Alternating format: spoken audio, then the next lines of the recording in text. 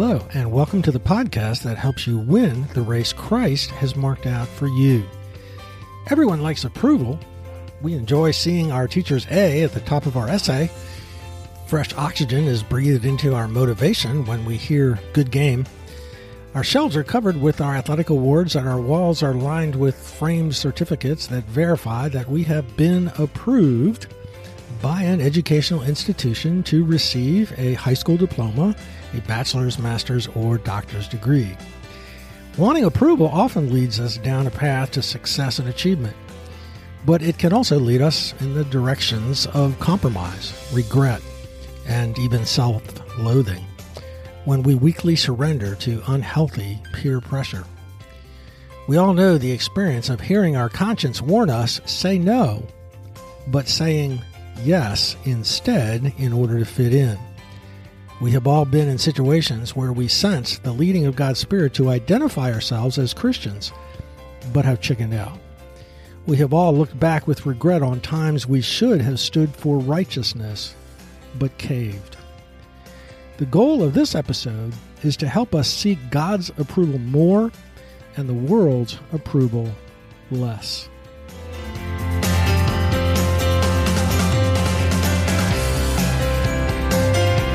Thanks for joining us today for season number 1, episode number 41 of Mission Focused Men. My name is Gary Yeagle. Author Keith Leanhouse tells a moving story about the way our hearts are shaped to want approval. In this case, the approval of a father. It's about a football coach, Lou Little of Georgetown University, some years ago, and a player he coached named Jerry. Jerry wasn't real skilled. He practiced all the time, getting in the game, though, only occasionally. But in 4 years, this dedicated, young, loyal man never missed a practice. The coach, deeply impressed with Jerry's loyalty and dedication to the team, also marveled at his evident devotion to his father. Several times the coach had seen Jerry and his visiting father on the campus, talking, visiting with one another, walking arm in arm around campus. But the coach had never met the father or talked with Jerry about him. During Jerry's senior year and a few nights before the most important game of the season, a traditional rivalry like Army-Navy or Michigan-Ohio State, the coach heard a knock on his door. Opening the door, he saw Jerry, his face full of sadness. "Coach, my father just died," Jerry murmured. "Is it okay if I miss practice a few days and go home?" The coach said he was very sorry to hear the news, and it of course was all right for him to go home. As Jerry murmured a thank you and turned to leave, the coach added, "Please don't feel you have to return for the game this Saturday. You are certainly excused from that too." The youth nodded and left. But on Friday night, just hours before the big game, Jerry again stood in the coach's doorway. Jerry said, "Coach, I have a request for you. May I please start the game tomorrow?" The coach tried to dissuade the youth, but finally consented. That night, the coach tossed and turned. Why in the world had he said yes to the youth? The opposing team was favored by 21 points. He needed his best players in the entire game. Suppose the opening kickoff came to Jerry and he fumbled. Obviously, he could not let the kid play, but he had promised. So as the bands played and the crowds roared, Jerry stood at the goal line awaiting the opening kickoff. The coach thought to himself, well, the ball probably won't go to him anyway. Then the coach would run a few plays and take Jerry out of the game. That way he wouldn't have to worry about the crucial fumble, and he would have kept his promise. Oh no, the coach thought as he watched the ball float end over end right into Jerry's arms. But instead of fumbling, Jerry hugged the ball tightly, dodged 3 tacklers, and ran to midfield before being tackled. The coach had never seen Jerry run with such agility and power. And perhaps sensing something great, he had the quarterback call a running play for Jerry. He responded by breaking tackles for a 20-yard gain. A few plays later, Jerry carried the ball over the goal line. The opponents were stunned. Who in the world was this kid anyway? He wasn't in their scouting report, for up to that point he had played a total of 3 minutes all season. Well, the coach left Jerry in on offense and defense. Back then, some guys played both ways. And Jerry did it all. tackling, intercepting, knocking down passes, blocking, and running. And at the end of the half, the underdogs led by 14. The second half started, and Jerry continued to inspire his team, and when the final whistle blew, his team had won. In the locker room, the coach sought Jerry out and found him sitting quietly, head in hands, in a far corner. The coach asked, putting his arm around the boy, "Son, what happened out there? You're not that fast. You're not that quick. You're not that talented." Jerry looked at the coach and said softly, "You see, Coach, my father was blind. This was the first game he ever saw me play." In this true story, Jerry's passion ignited enormous power and energy. He was playing for his father's approval. There's, of course, another man who lived for his father's approval. His name was Jesus. He said things like, "My food is to do the will of him who sent me," or "I always do the things that are pleasing to my Father," or "Father, I glorified you on earth, having accomplished the work that you gave me to do."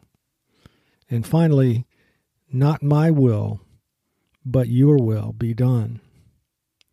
And Jesus had heard the words he most wanted to hear, spoken audibly by the Father from heaven on 3 separate occasions. "This is my beloved Son, with whom I am well pleased." I believe the dynamic between Jesus and his heavenly Father reveals a paradigm for all humans. God has created us with the heart longing for the approval of our heavenly Father. To hear, "This is my beloved child, in whom I am well pleased." We see this truth from the world of general revelation also, where biblical counseling in recent years has identified what has been called the father wound. It is the wound to children's hearts that occurs when their need for their father's approval goes unmet. I believe that earthly fathers serve temporarily during their children's early years as surrogates for the heavenly Father, whose love and affirmation their children eventually need to experience firsthand in order to flourish. Being created with a longing for God's approval is not only revealed in the example of Jesus and in human experience, it also goes with being created as God's image bearers to be vice rulers for Him. If my identity is to represent God in the way I rule over my life, I will constantly look to Him for approval of my behavior in order to represent Him well. Just as the employee seeks to please his boss, the pupil his teacher, the player his coach, God's image bearers seek to know what pleases our God, so we represent Him as He wishes. That is why we hear the biblical writers say, "Walk in a manner worthy of the Lord, fully pleasing to Him." Colossians 1:10. Do not neglect to do good and to share what you have, for such sacrifices are pleasing to God. Hebrews 13:16. Walk as children of light and try to discern what is pleasing to the Lord. Ephesians 5:9-10. So we are created with a deep hunger in our hearts for the approval of the High King as we rule over our lives for Him. This hunger is further identified in one of Jesus' parables, Matthew 25. A man going on a journey called his servants and entrusted to them his property. To one he gave 5 talents, to another 2, to another 1, to each according to his ability. Now, after a long time, the master of those servants came and settled accounts with them. He who had received the 5 talents came forward, bringing 5 talents more, saying, "Master, you delivered to me 5 talents. Here I have made 5 talents more."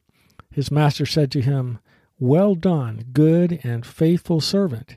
You have been faithful over a little. I will set you over much. Enter into the joy of your master." And he also, who had the 2 talents, came forward, saying, Master, you delivered to me 2 talents. Here I have made 2 talents more. His master said to him, Well done, good and faithful servant. You have been faithful over a little. I will set you over much.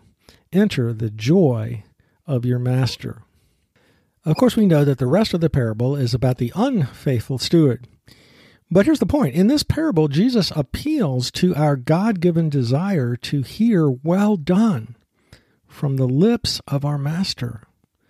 He has entrusted to you a sphere of life over which you are to be his faithful steward on planet Earth.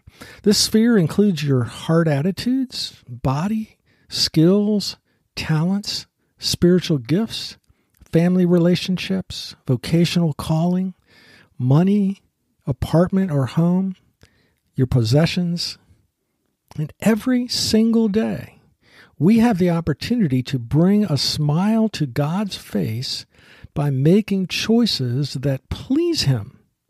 We were created to crave his affirmation and approval. Have you ever considered thinking back over your day or week and sensing God's approval for those times you have pleased him? Of course, as you know, one of the problems our race faces is that our need for God's approval has been corrupted into a hunger for man's approval. To recognize the breadth and depth of this corruption, we need only think about Peter, the boldest and strongest of the disciples, who boasted that though the other disciples would fall away from Jesus, he never would. And Jesus' response was, "Oh, really? Before the rooster crows twice tomorrow morning, you will have denied me 3 times. As you know, Peter did just that, even invoking a curse on himself, swearing, "I do not know this man of whom you speak." Immediately the rooster crowed a second time, and we read that Peter broke down and wept. I suspect that everyone listening to this podcast has felt that shame of denying our Lord.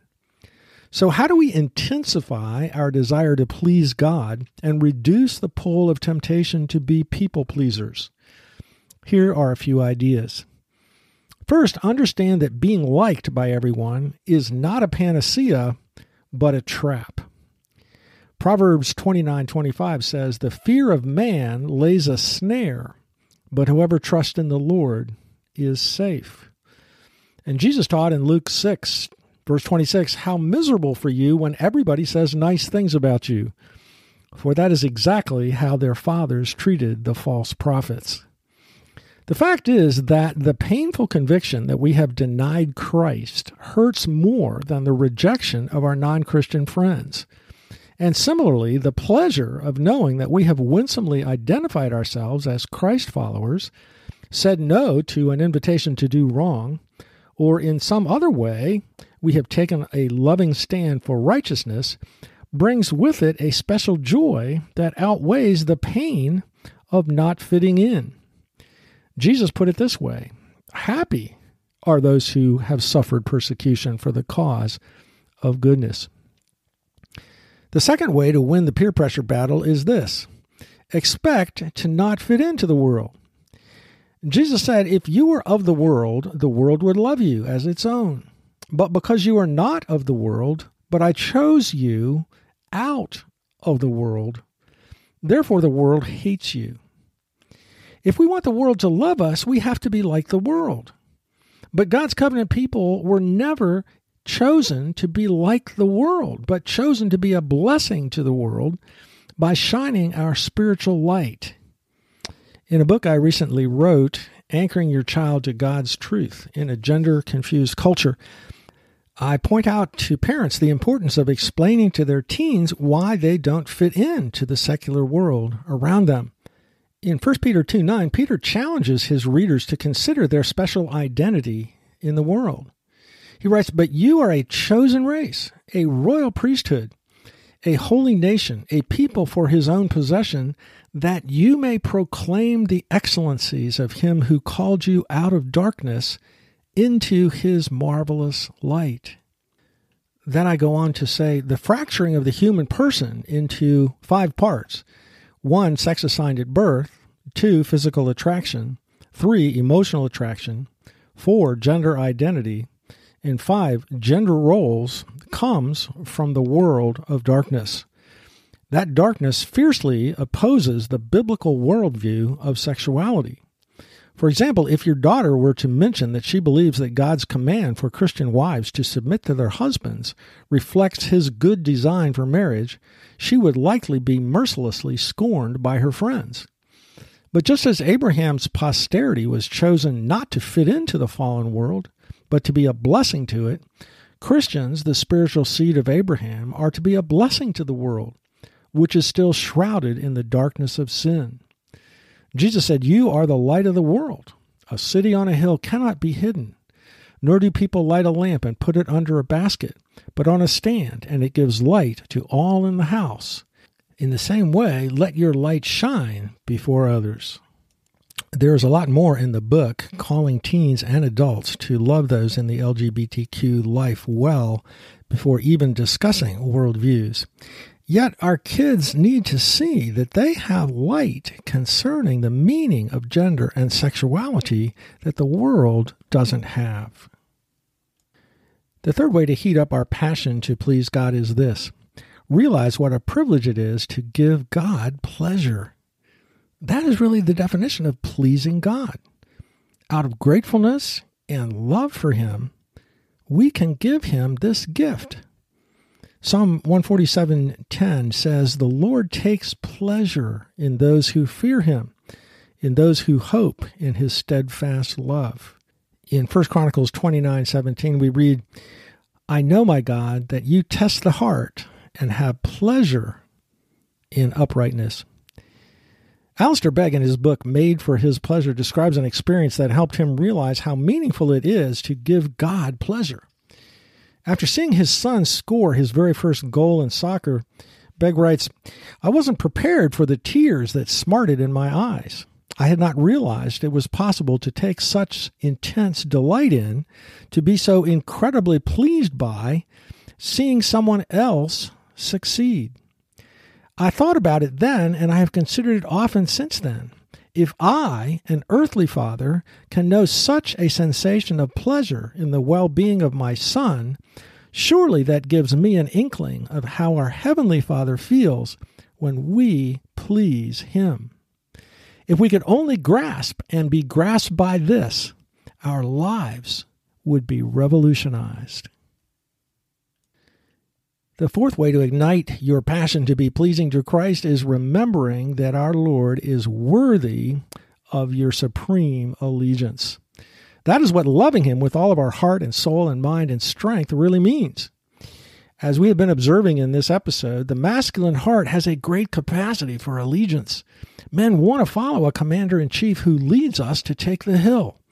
But we want to follow a leader who is worthy of our full devotion.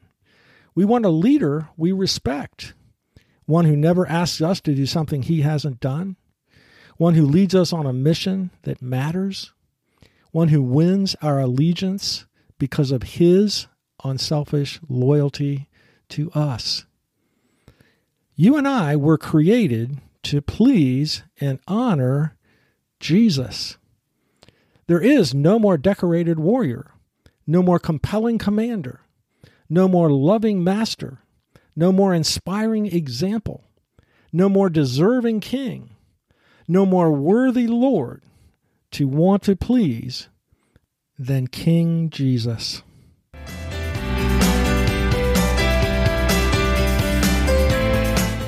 To summarize this episode, just as Jerry found fresh motivation from knowing that his father was finding pleasure watching him play, we need to remember that our God finds great pleasure as we shape our lives to honor Him. Our heart is designed to be fulfilled by having Him be the King we honor. But that requires battling the desire to be friends with the world. As James points out, whoever wishes to be a friend of the world makes himself an enemy of God. Pleasing God instead of being people pleasers is easier when we realize, number one, the emptiness of having the world's approval. Number two, our vital role as light for a world shrouded in spiritual darkness. Number 3, what a privilege it is to put a smile on God's face every day. And 4th, how worthy Jesus is of our undivided passion to please Him alone. For further prayerful thought, number 1, what are the situations in your life where you are most tempted to want man's approval instead of God's? Number 2, how can you be more proactive, thinking about how God wants you to be a blessing and light to the lost world around you? Number 3, what is it about Jesus that most captures your desire to be loyal to Him? This week's past podcast highlight is the series Making a Difference in the Workplace, episodes 16 through 18. These 3 titles are How Understanding Christ's Call to the Workplace Adds Motivation to Work, Overcoming the Impact of the Fall on Our Work, and thirdly, Maximizing Your Influence for Christ with Your Coworkers. Next week, we continue our new series, Understanding the Masculine Heart. We will examine the masculine desire for significance, respect, achievement, and how God intends for us to satisfy that need, which is often overlooked by the church. For further information about our ministry, go to forgingbonds.org. And if this podcast has been helpful to you, don't forget to tell other Christian men about a podcast that helps them stay focused on their mission from Christ by inspiring them each week while they commute or work out.